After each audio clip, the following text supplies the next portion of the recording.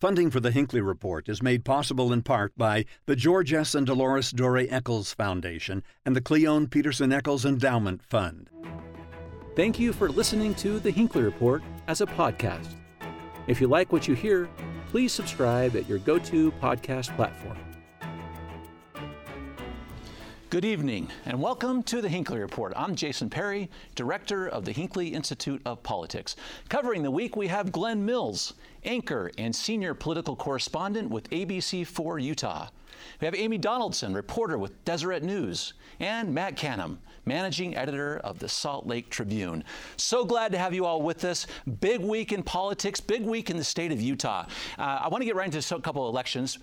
Matt, we're talking about the 4th Congressional District. Everyone in the state is watching this one. Turns out people all across the country are watching this one. As of the airing of the show, Burgess Owens is up 1,619 votes. Talk about this race. Did you expect this for this point in the election?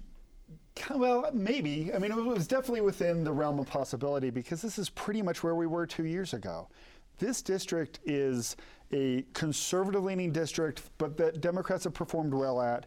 The areas of this district that are growing, you look at places like Harriman, South Jordan, those population centers lean conservative. So you could see that this could be one where it could get this tight. And then all that outside money in, millions and millions of dollars, both parties were pouring in here because they thought it was competitive. So to see it this close, this late, isn't too much of a surprise. Mm-hmm. Amy, what kind of impact did you see this outside money having? Because this is interesting because Burgess Owens was not a well-known name in the state of Utah going into this race. No, I think I have a few thoughts on the race, but I think absolutely expected it to be this close because of 2018 and the differing dynamics. What I didn't know and what I couldn't really figure out was what impact it would have if Salt Lake County was heavily turned out for Joe Biden and whether or not that would help Ben and maybe we would see a little bit of separation. But it turns out to maybe be the opposite. So because it looks like Trump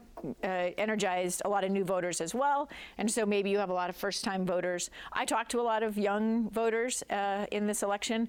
A lot of them were unfamiliar with both candidates. I think what hurt Ben was Congress not doing some of the things this summer and in the fall that they should have done, and maybe that looked like he didn't do as much as he did. And I mean, you couldn't point to some tangible things that he was responsible for, but obviously the Democrats only control one house. So I think some of that was, but I thought the ad blitz actually turned people off. My nephew came to me, he's 22 years old, and he said, which guy should I vote for, but I'm not voting for Burgess Owens because I hate his ads. And so I think that probably there were similar people along that hated both sides' ads. It was, I think people were looking for maybe a different option. It was a pretty toxic race. I don't know what you do differently when you have outside money coming in and outside PACs promoting ads. The weird part of this race, I'd love to get Glen's opinion on this, is that in my experience, this was the least issue race with the least number of issues I have ever seen. Like there was no issue driving this at all. It was Burgess Owens has some bankruptcies, and Ben McAdams is more liberal than you think. And there was the nuclear testing. That was an issue initially, but really it was.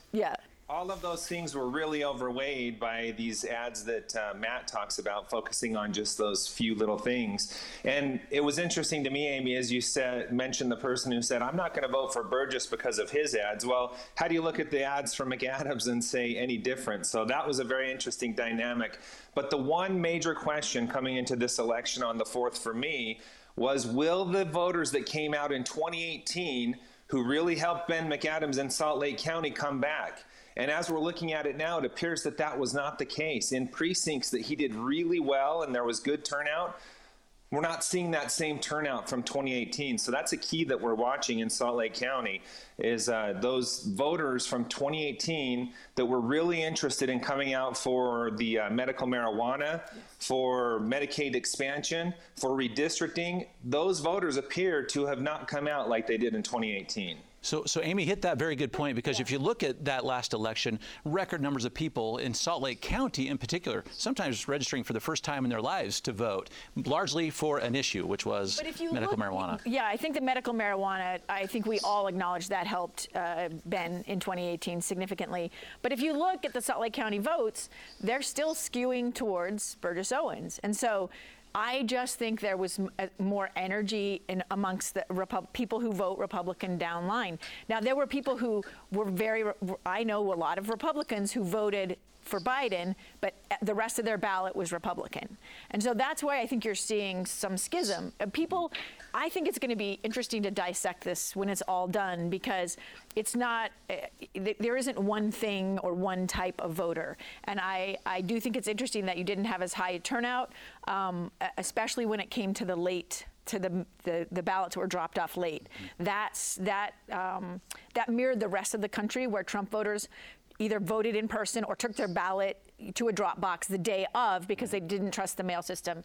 And so that's why you saw a lot of, we've talked about it, some Democratic women who were ahead in races now are not ahead. Yeah, so it's interesting how that played out. To Amy's point, Matt, it turns out a lot of those Republicans came later. They didn't mail as early. It happened across the country and in the state of Utah. Mostly those those provisional ballots tend to be skewing towards the Republican candidates. Why is that?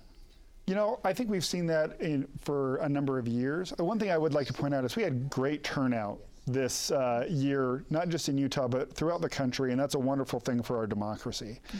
But people turn out in different ways, as you point out.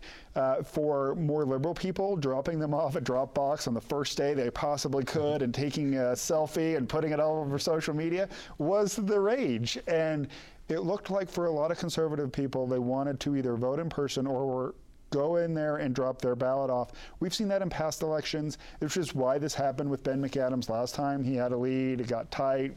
Representative Mia Love had a lead, and then he came in and surged at the end.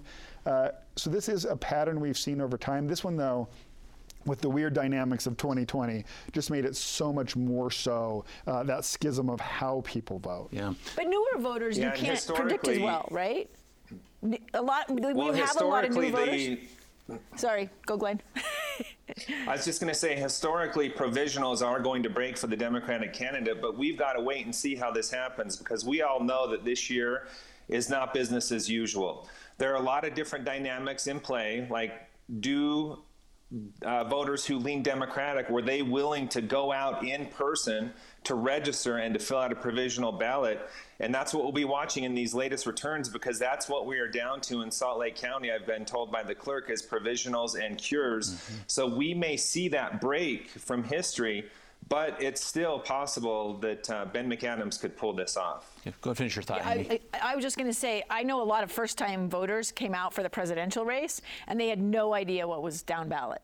And so I just wonder if you come out for the presidential election and that's all that's motivating you, maybe you eeny, meeny, miny, mo, or I don't know, maybe how they decided. Or maybe you go back to what you were raised a Republican, so you just vote for the Republican or third party. I think that Joe Biden's candidacy didn't carry more weight in Salt Lake County is interesting. Mm-hmm. Let's talk about the Salt Lake County. One thing we know for sure, though, is that the last couple of days, we expected McAdams to do better in Salt Lake County than what he has done in the returns we've seen. Burgess has outperformed what we figured would happen in Salt Lake County with the returns that we've seen in the last few days. And that's why he's still maintaining his lead in the race. Okay, let's talk about the makeup of this district for just a moment, Matt, because this is the question I'm starting to get. Well, our legislature could change it. They could make this less competitive. They will change it. Okay, so let's get a prediction. You're predicting now, because for the sake of our viewers, every 10 years we have a chance to redraw these boundaries, right? We passed a independent redistricting commission initiative in our last election cycle. They will convene in February of this coming year to talk about those lines. You're predicting now Republicans who are in charge will maybe adjust these lines. I think if Republicans want to take this 4th district from competitive to not, all you have to do is move the boundaries a little bit. And there's been such growth in northern Utah County, in southern Salt Lake County, that you can do that. and make the numbers work. It just has to be a subtle shift. For people who don't know where the 4th District is, it's the west side of Salt Lake County, the west side of Utah County, and parts of central Utah. So you just take It's also like Mill Creek, though. It's just a little... But if you take a little bit of Mill Creek out, you take a little bit of West Valley out, you don't even have to take a lot. And suddenly this becomes far easier for Republicans to hold on to. And you shift that into either the 3rd District, like if you take Mill Creek and put it in the 3rd District, since Holiday is in the 3rd District, that's the same district as Provo.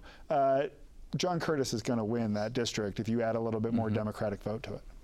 Glenn, if you look at the recent Supreme Court rulings on this very issue, because I know people are talking about this, it's perfectly within the right to adjust boundaries based on party. There are some things you can't do. The court has talked about you couldn't, for example, adjust a boundary based on race or something like that. But on party is an open question, leaving it to the people who are in charge, right? So for the people who are watching right now, how does that play out for our legislature this coming session? Well, it all comes down to this. I mean, I've lived in other states where I've seen the opposite take place, but the party that's in control is going to make these maps and, as Matt alluded to, possibly move them around to benefit their party. This year will be a little bit different, though, because I already mentioned the redistricting amendment or a ballot initiative that was passed last year or in 2018. So that we're going to have this commission, this independent commission, a 7-member commission, and they're going to present 3 different options to the legislature, but it's not a binding commission. So in the end, it's still going to be the legislature's decision. And it's going to be interesting to me to watch to see if they do go with one of the 3 options or if they break off and go with their own. But one point I do want to make is I've lived in states that are dominated by Democrats in the state house, and you see the same thing on the opposite arena, where then Republicans are frustrated by how Democrats are drawing those maps. One thing Republicans did in 2010 that I thought was very smart was they focused on local races, and they focused on winning state legislatures so they could be in charge of redistricting for this very reason. And I know we had legislators on our podcast where we discussed this, and they said everyone was involved, both parties were involved in the local districting, but when it came to the 4 congressional districts, it was Republicans only. And so I do welcome the fact that there's this commission. I'm bummed that they passed SB 200 that made it not binding, and you don't even have to explain why you deviate or why you don't accept a recommendation. They are political appointees, so that's also who is it going to be and how political are they going to be or non-political. So I think there's a lot of questions about it, but I think it's a process that people have become more aware of and hopefully will be more invested in, and it'll be harder to do something really underhanded. You wouldn't, like you said, you wouldn't have to do very much to just make it a favorable district. And then the question becomes, do Democrats deserve a district? Do they deserve to have a representative of their own? Or is this a matter of, we don't operate that way. That's not the way it goes. This is going to be one that's going to be interesting to watch. I want to get to a point that you made a moment ago, Amy, too. This is about the coattails of Joe Biden throughout the country, but also in the state of Utah. I'm kind of curious about this because when we went into this election, people were talking about this potential blue wave. Turns out maybe it was a blue mirage. I think some are talking. Is that what happened? Explain why you think that's the case. I think people were focused on the presidential race. I think they, I talked to people who didn't even know who their state senator was or their state representative. I had people asking me about the constitutional amendments, very educated people. So I think people were so focused on the presidential race that's what mattered. That's what they put their time and their energy. That's where they tried to convince their friends and family. And that seemed to be where the battle was. And I don't know that Biden's candidacy did much for any Democrats in Utah. Glenn, fire away. Your thoughts on that fact? Yeah, I think that's right. We were expecting this blue wave not only across the country, but also potentially here in Salt Lake County, like we saw in 2018, and we just didn't see that. And I think another thing too that, as Amy points out, this was about the presidential race. And obviously, as we take a look at the numbers across the country and in Salt Lake County, where we've seen the later numbers really benefit Republicans on the state level, the congressional level, and even the county level, they've really gained ground or even taken over some of these races, they were energized. Republicans were. And again, it is about the presidential race. And they turned out not only in Salt Lake County, across the state, but across the country as well. Don't you think some of it is voting against Trump? I mean, I heard this all the time. This is not from a lot of people who've never voted for a Democrat. I think there's two things that happened. One, we thought there was a blue wave because polling had problems. And for the second election in a row, it underestimated Republican interest in states throughout. And that wasn't just the presidential race. It was in Senate races. It was in Utah polling. All of it underestimated Trump's strength and Republican strength. So we had the wrong expectation coming in. I do think there are a number of Republicans who divorced Trump from the Republican Party. And I think that's unusual in our politics, but does make sense when you follow this president. Yeah, I think there was a Trump loyalty, and then there was a Republican loyalty. And I think what pollsters, I say we, and I'm not a pollster, what they didn't factor in was people were still going to be loyal to their party. This wasn't a rejection of Republican. No. The Republican Party. It was the people who did cross over, it was a rejection of. But Glenn, talking about this. If you take a look at if you take a look at the state numbers, that's exactly what we saw as well. Jason, last time I was on the show, I made the argument for why President Trump would fare better in Utah in 2020 than he did in 2016, and we did see that. But 58% of the state vote right now is where he stands. And you would expect a Republican incumbent to do better than that. If you take a look at the statewide offices, every single one of the Republicans got more votes than President Trump in the state of Utah. And John Dugel, the state auditor, who got the most, was somewhere around 130 to 140,000 more than the president. Governor-elect Cox was somewhere around 45,000 votes more than the president. So just like we're saying, people came out, Republicans, maybe they didn't vote for the president, but they still voted down ticket. But Matt, this didn't translate for some very local races, which is interesting, that still became really, really close for some long-held Republican positions in our House and in our Senate. Talk about a couple of those really quickly. Yeah, we have some interesting legislative districts in Kearns, in West Valley, in Sandy, where Democrats have been pining to win these seats, to expand their caucus, and they thought for sure this was the time. They had, and in fairness, on election night, it looked good. Well, they even had a list of 8 to 10 seats they thought they could go after, and now we're down to about 3. And they might win. They'll probably win at least one of them in Kearns. It looks like that one's pretty solid. But the other two, I mean, their candidates are down less than 100 votes with these provisionals left to count. So the Democrats could still win those races. It's possible.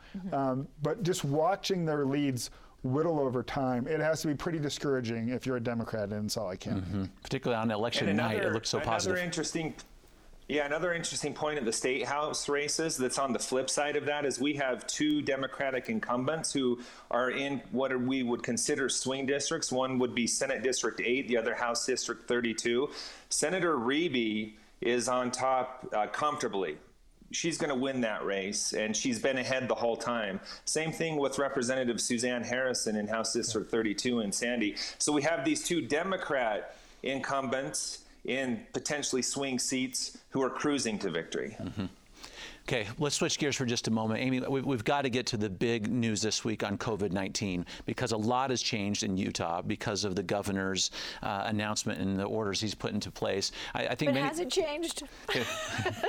Well, let's talk about that because we hit a record number yesterday, just under 4,000 cases in Utah just on Thursday. But the governor we all got that alert on our phone, which I've never seen anything like that, calling us to watch a broadcast. Sunday night, 9:30. Yeah. I mean, it was an unusual time. I had some questions about that, about the timing of it and the strategy of it, which made it seem more urgent and which made me think, why wouldn't we have done this earlier? I guess my biggest issue with the list of changes, which, so they suspended all extracurricular activities except the high school state football playoffs, and then they later said club sports could operate as businesses. So if you can have a volleyball practice where you can social distance, or a ballet class where you can social distance and wear a mask, then you can run that business. But like sports that are in the high school and affiliated with a school are shut down. But we're leaving bars and gyms and restaurants open. And so I wondered, if you're asking kids to make a sacrifice, that's going to be undermined by what we're allowing adults in our society to do. And I think it's by and large the adults who have shown they are not capable of doing the right thing for the right reasons. They need a mandate. We talked a little bit about why you would wait so long. I don't know. I think this entire plan about testing teachers and testing athletes, and if we're going to open things up, who's going to have access to a test and a rapid test especially, that should have been something we were discussing in August when we reopened everything. And we were not hitting numbers there that we said we wanted. We were talking about hitting 400, and now we're almost at 4,000. And the real travesty is that our healthcare workers are completely discouraged, and just it's to me an unconscionable thing that we let it go on this long, because the deaths are everything. The wave moves differently when it comes to hospitalizations and deaths. We had 9 deaths yesterday. You're going to see it be in double digits for a couple of weeks, and it's going to be really sad. Glenn, what do you think the tipping point was? Amy said probably should have happened a while ago. What do you think happened that got the governor to this point? Well, I think he got to the point where he saw he has no other choice. He tried to put this off as long as possible and plead with the people of Utah, come on, let's come together, let's do this. It's something simple we can do to help out those healthcare workers and maintain capacity levels where we want to be at the hospital. But it just wasn't working. We started seeing cases rise more and more, up to the point where yesterday, as you mentioned, 3,900, more than 3,900. And the bad part about that is we don't see the impact of that on our hospitals until 2 weeks later. So I think it just got to the point where he really wanted to not go down that road, but he saw it's not working and he had to do something about it. Let me ask you guys, do you think, though, there might have been legislative pressure or business pressure because the economic shutdown was so painful and it didn't seem like they were very well equipped to deal with that it wasn't just about what Governor Herbert wants to do? Because it's clear to me that Dr. Dunn, our state epidemiologist, was encouraging this for quite some time. But do you think there was pressure from legislative leaders or Absolutely. From business owners? Yeah. So get to this point, Matt. I think I'm sorry, go ahead, Glenn. Across the board, there's been pressure. Across the board, from the legislature, constituents. We have people in elected office in our county that are now traveling with security detail because of threats that they have received from the way they have responded to the coronavirus. So it's widespread pressure. I have no doubt about that. Matt, some have argued that perhaps it just waited till right after the election. All right. Well, it did.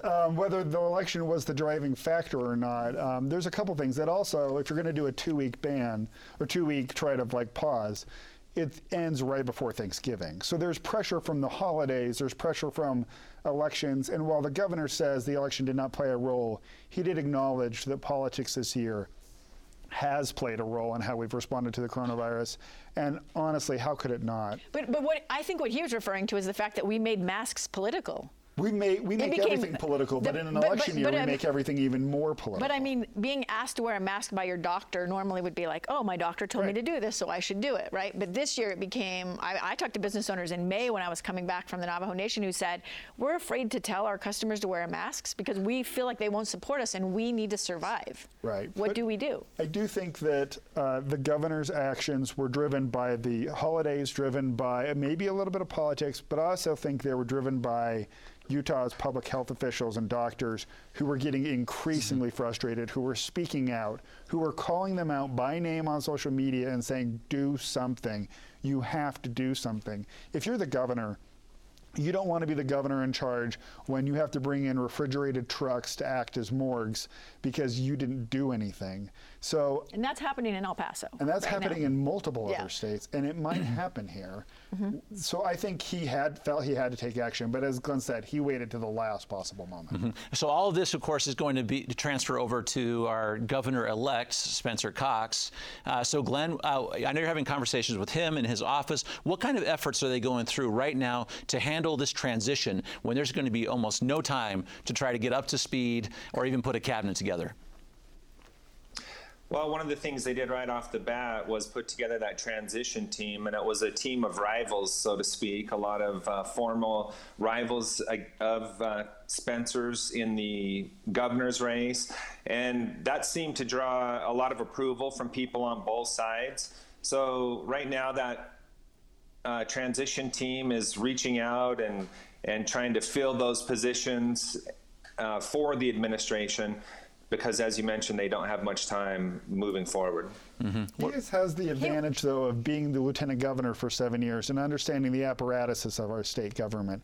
It's not like someone who came from like the business world into being governor and has to figure it out. And he was also the head of the coronavirus task force. So how much of this is him? That doesn't appear that task force has done much for months. No, but so I mean, he did have a title, for months, but he did. But he was involved in ramping up and in strategizing what's going to be our strategy. So how much of this is Spencer, and how much of it is Governor Hopefully Herbert? It's a bit of both right now, because we do need this transition to be seamless as we go. The coronavirus is not going to end when Spencer Cox takes the oath of office. I guess that's true. Is this the number one? I can tell you one thing. I can tell you one thing for sure. The transition's going a lot more smoothly in the state of Utah than it is in the White House. Glenn is absolutely right about that. But it is interesting to see how even the White House is starting to put together their own, or Joe Biden is, before the White House, putting together his own transition team as it relates to COVID-19. And a coronavirus team. Yeah, exactly. Yeah. Well, thank you so much for your great insights today. Great conversation. So many issues we're going to continue to watch. Thank you very much. Thank you for listening to this podcast episode of the Hinckley Report. If you like listening to the experts talking about the issues, please leave us a review on your favorite podcast app.